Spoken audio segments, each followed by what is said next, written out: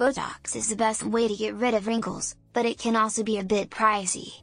Many people turn to discount Botox websites, but they may not realize that these sites are not always a good deal. At Flawless Faces Med Spa, we want to let you know what you're getting yourself into when you choose one of these sites. One thing you need to think about is whether or not the site is legitimate.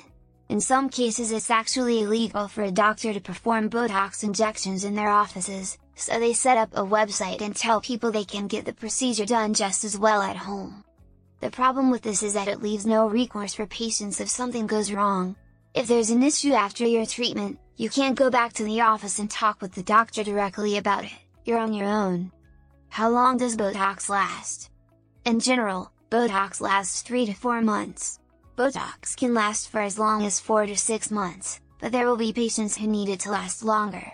Patients with shorter periods of time may require Botox for a period of 1 to 2 months. First-timers often notice that the treatment may not last as long but lasts longer after the second.